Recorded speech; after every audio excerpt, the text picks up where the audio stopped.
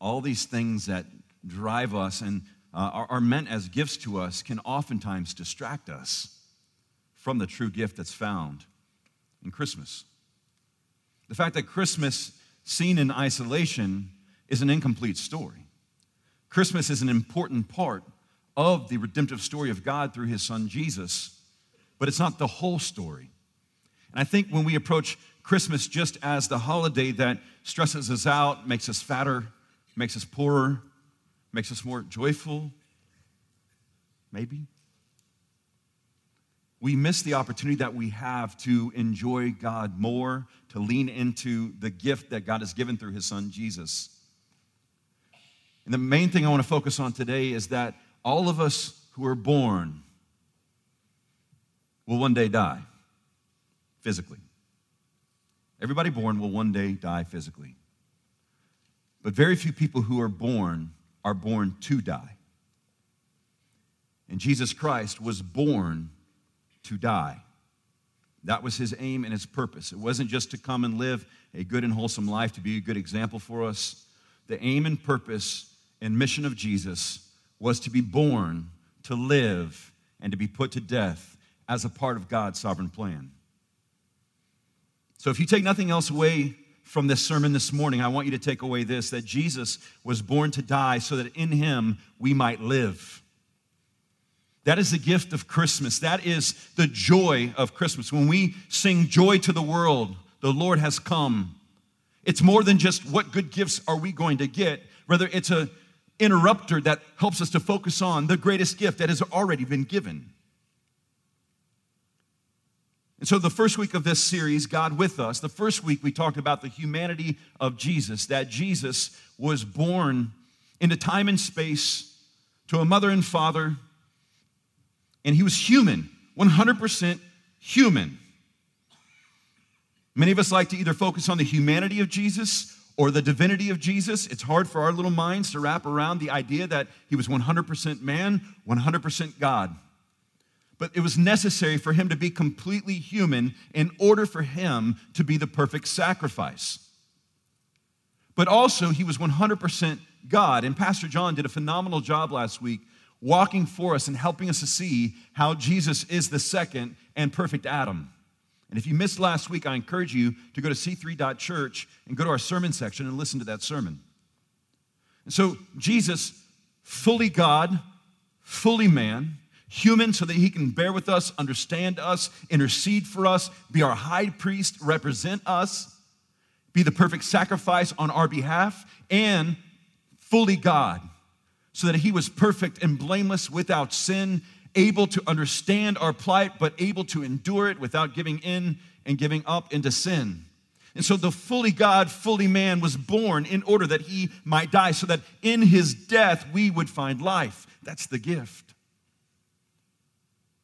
So this morning I want to pick up on the story of not long after Jesus was born when he was visited by wise men. Some call them the Magi. Quite honestly, tradition has like a number of how many guys came, where they were from, all that. But I want to look at the gold here in Matthew, not just the literal gold that it talks about, but just the beauty that's found in Matthew chapter 2, 1 and 2 and verse 11. So if you have your Bible with you, and if you don't have one, you can grab one of ours on the chairs around you. But open with me to Matthew chapter 2, beginning in verses 1 and 2. Now after Jesus was born in Bethlehem of Judea, in the days of Herod the king, behold, wise men from the east came to Jerusalem, saying, where is he who has been born King of the Jews? For we saw his star when it rose and have come to worship him. And then we'll jump ahead to verse 11. And going into the house, they saw the child with Mary his mother, and they fell down and worshiped him. Then opening their treasures, they offered him gifts, gold and frankincense and myrrh. And so we see these non-Jewish magi, these wise men, these leaders, being able to identify the coming of Messiah and then going to that place of his birth. If you'll remember in the covenant God made with Abraham that Pastor John talked about and I mentioned before, that Abraham was to be, his offspring were to be a blessing not just to the people of Israel, but to all the nations. And so as Abraham then, his promises being fulfilled, these wise men come and they seek out this baby. And they come and bring 3 different gifts.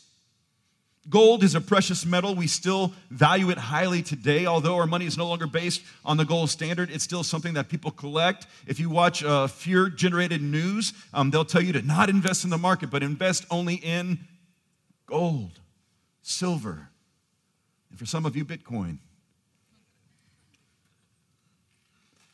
But gold, a precious metal, and that precious metal was given to kings as an offering to kings, thus acknowledging the right for this baby to one day rule.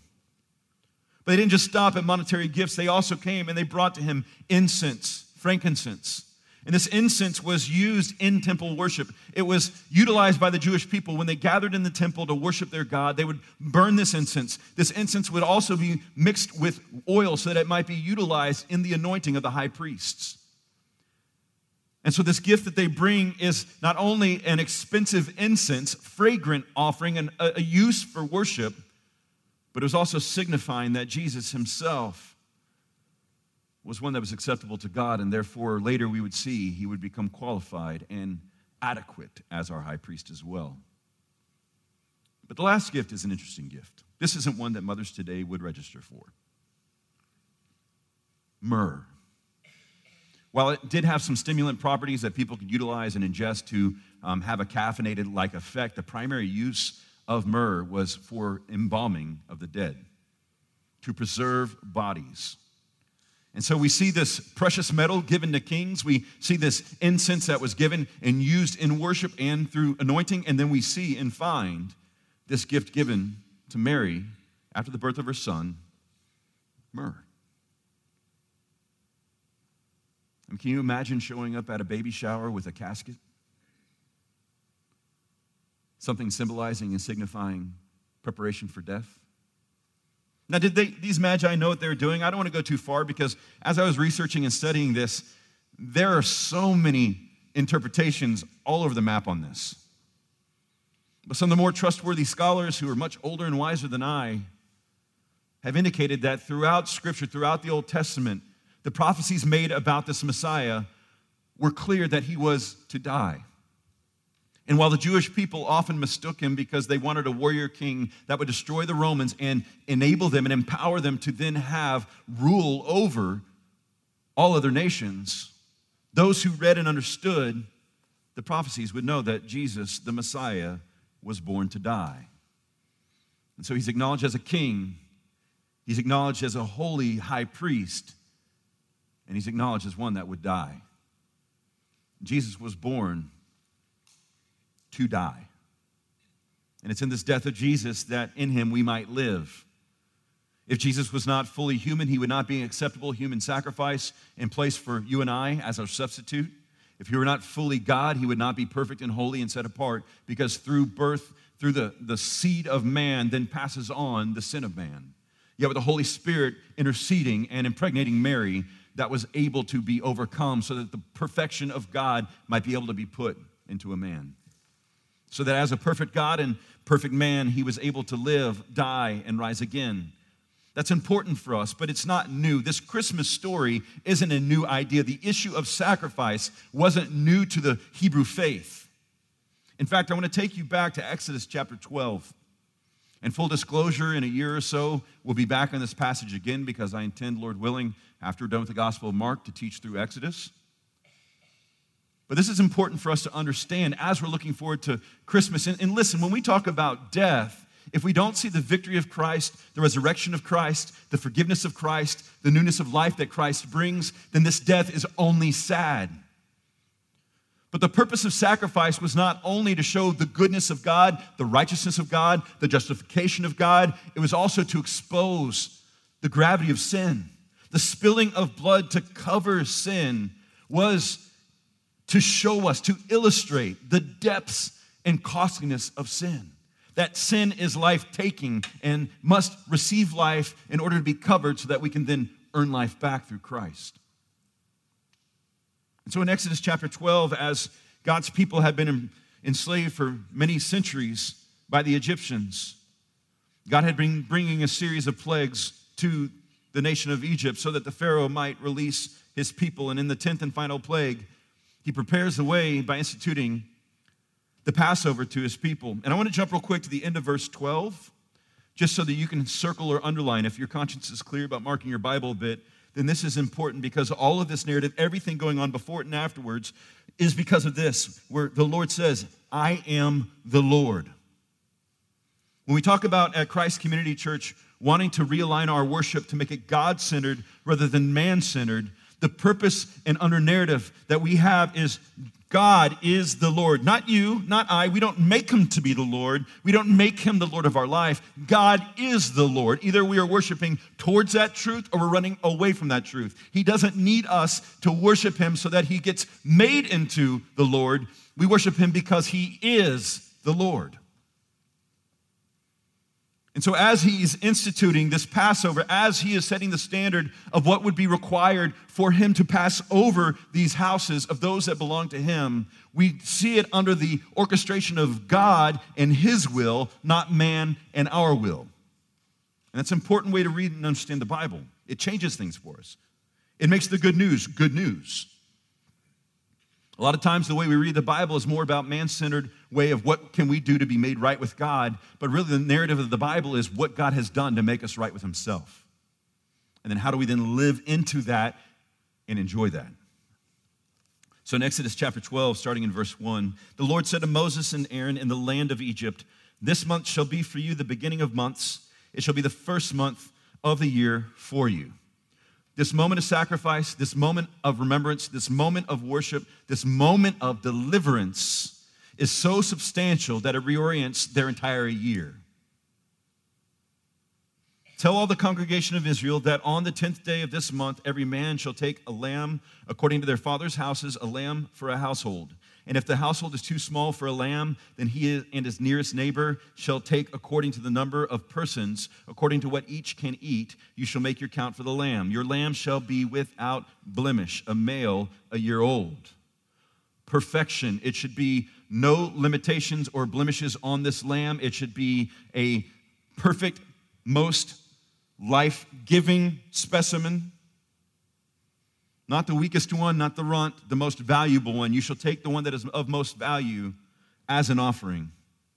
You may take it from the sheep or from the goats, and you shall keep it until the 14th day of this month, when the whole assembly of the congregation of Israel shall kill their lambs at twilight. Then they shall take some of the blood and put it on the two doorposts and the lintel of the houses in which they eat it. They shall eat the flesh that night, roasted on the fire with unleavened bread and bitter herbs. They shall eat it. Do not eat any of it raw or boiled in water, but roasted, its head with its legs and its inner parts. And you shall let none of it remain until morning. Anything that remains until the morning you shall burn. That final burning, anything that remains, is like a burnt sacrifice unto the Lord, acknowledging that he is the Lord. We are doing this in accordance with the Lord. We are going to obey because he is God and we are not. He is the deliverer, we are the deliveree. He is the one that ordains and commissions and orchestrates the means and methods of deliverance for his people from the beginning until the end. Some of you will be relieved today, because you've been believing that your deliverance is basically up to you and your decisions. And today I hope to shift your eyes to the greatest gift ever given, to God's Son Jesus, who became the Passover lamb, so that you are forgiven and can live into it. And so this preparation, this moment of the Lord's display of power in preparation of these lambs, to acknowledge that we are blemished, but those things are perfect. We will take that perfect one and we will kill it to mark it with blood, to symbolize and to expose the gravity and consequence of sin and the perfection and otherness, holiness of God. Verse 11, in this manner you shall eat it, with your belt fastened, your sandals on your feet, and your staff in your hand, and you shall eat it in haste. I know a few of you have been in the military and you've been in mess halls. I've only seen the military on movies, but I've eaten quickly just because I'm husky and I don't like to waste time. Especially during basic training, right? You have a certain amount of time, a certain amount of food you can eat, and you get it done. You get after it. And what he's saying is, what we're doing is symbolizing God is our deliverer. God does not waste time. God is faithful to accomplish what he's doing it, and we're going to be ready to go as soon as God says we're ready to go. Now, I'm not advocating you speed eat your Christmas Eve meal or your Christmas dinner. But I am saying one thing we can take from the people of Israel is the urgency that God placed upon them, because where they were was not their home. And where we are, friends, is not our home. I think one of the main reasons we get sad and depressed and lonely and everything else is because we live as peacetime dwellers, when all we're doing is awaiting the return of our King. And Advent is a reminder that he will keep his promises, and he will come back. And so as the people are preparing, he says, and you shall eat it in haste. It is the Lord's Passover. End of verse 11. It is the Lord's Passover. Not the people's Passover, the Lord's. The Lord has orchestrated it. He has made it. He has given it as a gift to his people to obey and therefore to enjoy, and in their enjoyment to experience the consequence and power and deliverance of God. And so as they prepare the way, as they get ready, they enjoy the Lord's Passover. Not mankind's Passover, not the Jewish people's Passover, the Passover of the Lord. Verse 12, for I will pass through the land of Egypt that night, and I will strike all the firstborn in the land of Egypt, both man and beast, and all the gods of Egypt I will execute judgments. I am the Lord. The blood shall be a sign for you on the houses where you are. And when I see the blood, I will pass over you, and no plague will befall you to destroy you when I strike the land of Egypt. And so, as we see, if you continue reading, this does occur. And the firstborn of the male animals and the male children are all killed in these homes in one night. God is a God who does what he says he is going to do. Therefore, faith, what is faith but the confident assurance of what we hope for is going to happen, the evidence of things not yet seen. Therefore, faith in God is the deliverance of mankind. Because God is faithful and consistent and remains faithful to his promises. And so the people of Israel, they go and cover the doorposts as they are commanded. The Spirit of God comes and destroys, strikes down these people. And those who have the blood of the Lamb, the unblemished, perfect Lamb, covering the doorposts of their home, the spirit of death passes over that house. The narrative is the same from the beginning of the Bible when mankind rebels against God and rejects God, that the consequence, the wages of sin, is death. That's not just a New Testament reality, that's an ongoing reality from Genesis 3 and on. Death must occur because of the holiness of God has been betrayed by his holy creation. And as his holiness has been betrayed, we then are missing out the opportunity to walk in unity and connectivity with God. One of the greatest brokenness and saddest parts of the narrative of mankind's sin is that we miss out on what we're really missing out on. You see, many people want to trust in Christ because they would rather not go to hell. While that is a smart, logical progression, that's not the primary consequence of sin. The primary consequence of sin is the absence of God himself. The communion with God, the nearness of God, the forgiveness of God, the strength of God, the endurance of God, the long-suffering of God, the power of God. And so I don't want to just look at the death of Jesus because he was born to die as the alleviation of sin. I want to look at the death of Jesus as the power of God for the forgiveness of sin. Because the good news of the gospel is that Jesus did not remain dead, but he rose 3 days later from sin, death, and Satan. To divorce Christmas from Easter is a great error and makes Christmas more about you and I than about the Lord who is the Lord. Christmas is God's gift to God's glory for the good of mankind. Christmas is God's faithfulness to keep his promises, to usher in a way for us to be made right with him. It provides a way and a venue and a vehicle for God to be both just and justifier. As we see with Abraham, God makes a covenant with himself, not with Abraham. We see Abraham's cast into a deep sleep. He sees the animals cut in half, the blood in the middle, and then God with himself walks through that and makes a covenant upon himself. Our hope for Christmas is not based upon our ability to be good, unlike the world's way of experiencing Christmas. Christmas isn't for us to act right and get better and do well. Christmas is an example that we cannot, so God did. And that's where the beauty of Christmas begins to bring its pressure upon us, where we're then liberated from selfish consumption to gracious benevolence and generosity. At the beginning of John, we see John the Baptist talking about, "Behold, the Lamb of God who takes away the sins of the world," declaring and prophesying, prophetically stating that this Jesus who comes to be baptized is that sacrificial lamb. We see in 1 Corinthians chapter 5, when the Apostle Paul is correcting the church in Corinth for the incestuous relationship that a man is having with his stepmother in the church, that he says this in 1 Corinthians chapter 5, verse 7, "Cleanse out the old leaven that you may be a new lump as you really are unleavened. For Christ, our Passover lamb, has been sacrificed." In this dealing with the sinful person, he is talking about and identifying the fact that the leaven, as they are speaking of it, is a symbol for sin that comes and expands and grows. And that's why sin must be dealt with seriously and intentionally. Paul is acknowledging Christ as the head of the church. Passover is the practice in his mind fully fulfilled in the purpose in the person of Jesus Christ. As you see in Exodus 12, there's this cleansing of the home, preparing the way for the Passover. In the same way, Paul is saying, let us deal with sin directly and openly and consequentially because of Christ. The beauty of Christ as our Passover lamb is not only is there a symbol of sin, but there's a great representation of rescue and salvation. Therefore, that we are, because of our Passover lamb, Jesus Christ, able to be set apart as holy, other, different, made right.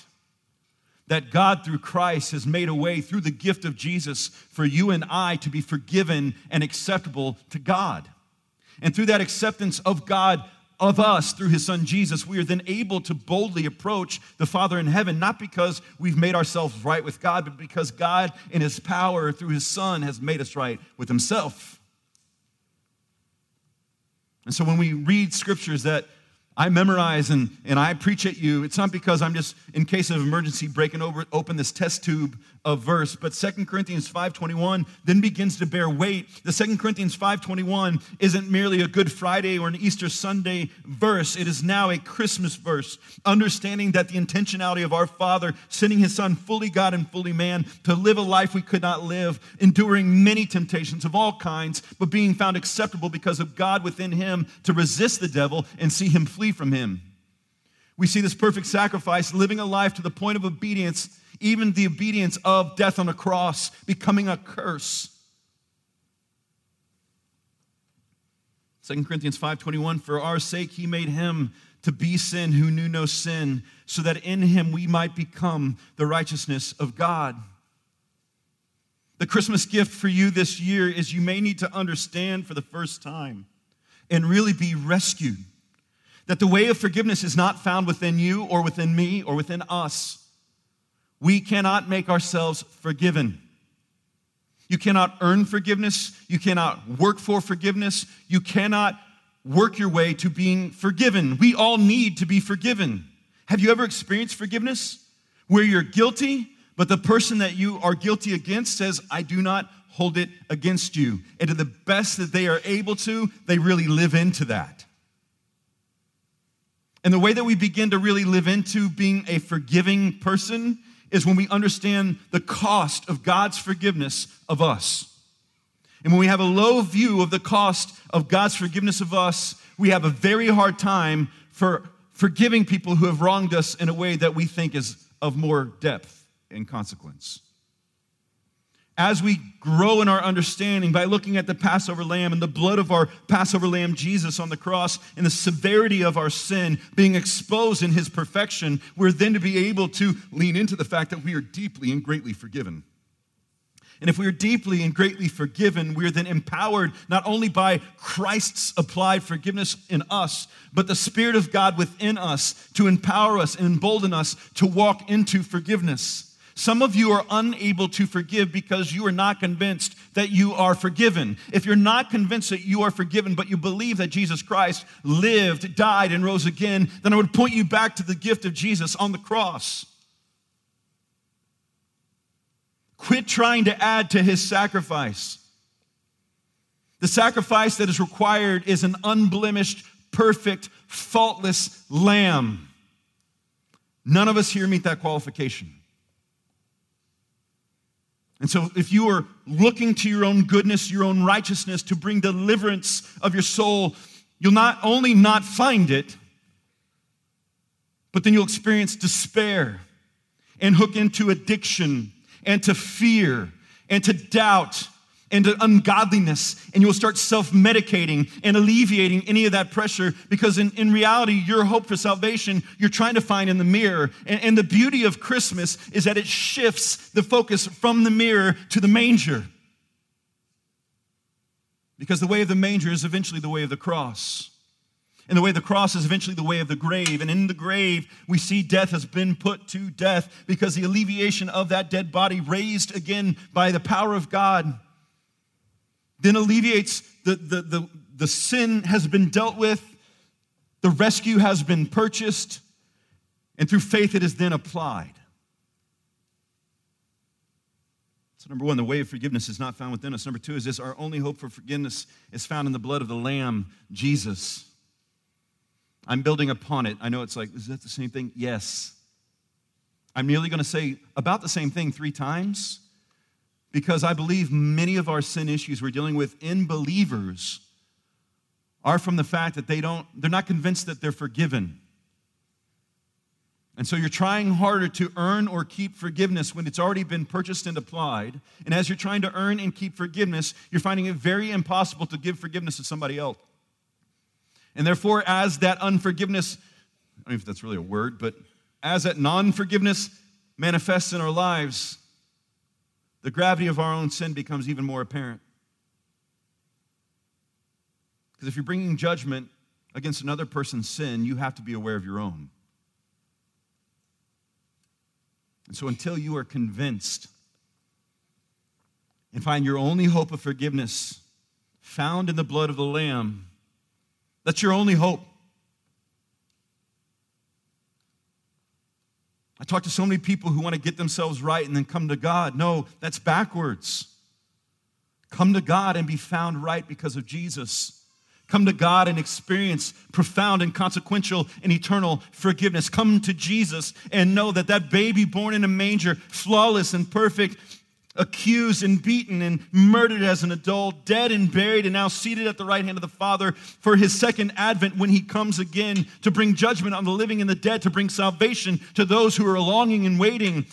Live into that.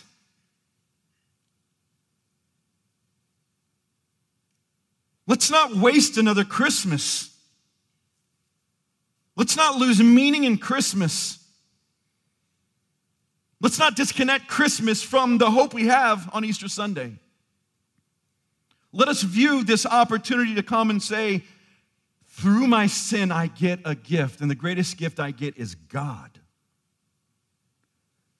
And maybe today that's you just saying, I don't believe that yet. Or maybe I know that up here, but in my heart, I don't trust it. I don't enjoy it. I don't lean into it. And may your confession be the first step towards that renewed enjoyment of Him. Stop hiding. Stop trying to make yourself right.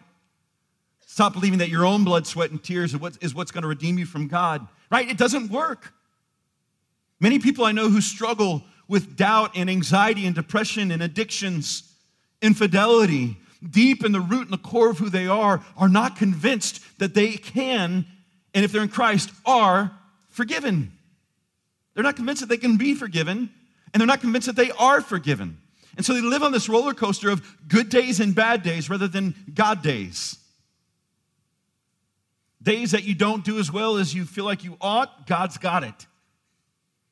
Days that you feel like you're killing it, God's got that too. Thank God. That's worship. Confessing sin now isn't going to make another offering for our sin. Confessing sin is agreeing with God that we have missed His mark and that Jesus Christ has paid for it. That's worship. It's value. You trying to pay for your own sin is actually blasphemy.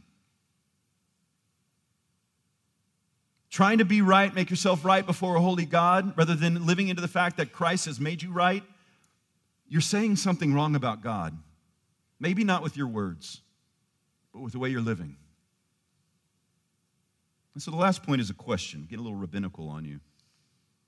How would your life be different if you really began to live into this forgiveness? This forgiveness is eternal. It's all-encompassing. It's powerful. It's life-changing. It's liberating, meaning it frees you from your addictions. Maybe for the man who's sitting in front of the computer on his smartphone about to look at something he knows that will dishonor God and his wife, he can say, I'm already forgiven, therefore I don't have to anymore. For the woman obsessed in the mirror for trying to make sure she appears perfect when everything on the inside isn't, what if she began to believe the narrative, I'm already forgiven, therefore I don't have to appear like I'm not? What about for the student who is about to send another Snapchat or image or something else out to the world trying to find acceptance and redemption and meaning and purpose, that they began to understand through Christ, I'm accepted by the King of the universe. I'm adopted in as a son or daughter, therefore I don't have to earn the pleasure or approval of my peers. How would your life be different? Maybe for the addict, trying to numb the fact that you're not good enough. Maybe you're just leaning to the fact that you're not. You never will be. But Jesus was. And Jesus is. So you stop trying to fix yourself and go to the fixed one, the fixer. How would your life be different? So many people are afraid to extend forgiveness and live into that forgiveness because they believe they have to be the functional savior for other people. And here's what I mean. They believe if they let up on that person is going to go off the rails. And I'm not saying get rid of accountability or anything else, but many of you are trying to live as a functional savior for somebody else. You cannot save what needs to be saved. You can love that person, you can point that person to Jesus, you can encourage that person, but ultimately what needs to be saved, you cannot save, but you know who can. I struggle with anxiety, I struggle with worry, and so every time that starts welling up, I try to make a habit. Not even discipline yet, because we're 100% disciplined to our habits. Make a habit when I feel the symptoms of anxiety or thoughts come on, I let that be an invitation to prayer.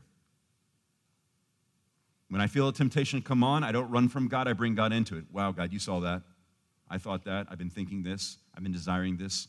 Lord, I know you have better for me, and I don't believe that right now. Start going to the Father in heaven who is able to forgive your sins and set you free. How would your life be different if you actually began to live into that forgiveness? How would your marriage be different? How would the way you parent be different? How would your Christmas be different? If you accepted and leaned into the fact that God made you, you've rebelled against God, so God did what we could not do by sending his son, fully God, fully man, fully perfect, to eventually be brutalized, beaten, betrayed, left, murdered, dead, buried, and then risen again. Friends, we're not going to really begin to experience the power of God until we embrace the forgiveness of God. I'm still struggling forward on that. I still want to make it up to myself and my habits and my abilities and my strength. But maybe next time you feel like you're at the end of yourself, maybe that's a gift. Maybe that's an invitation. Maybe that's an opportunity for you to cry out to the holy, living, perfect God who gave his son for his glory and for your great joy. What would that look like? What would that look like to be a gathering of 100 and 150 adults who know that we're forgiven and starting to live in freedom from our sin? One of the ways that we acknowledge that we're free from sin is not acknowledging it any longer as a master of ours. Our master Jesus took that payment to break those chains. We're free. We're forgiven. Jesus was born to die so that in him we might live. That's the hope of Christmas. That's the purpose of it. That's the meaning of it. That God became flesh and dwelt among us, died, rose again, and will come again. That's our hope. Merry Christmas. Let's pray.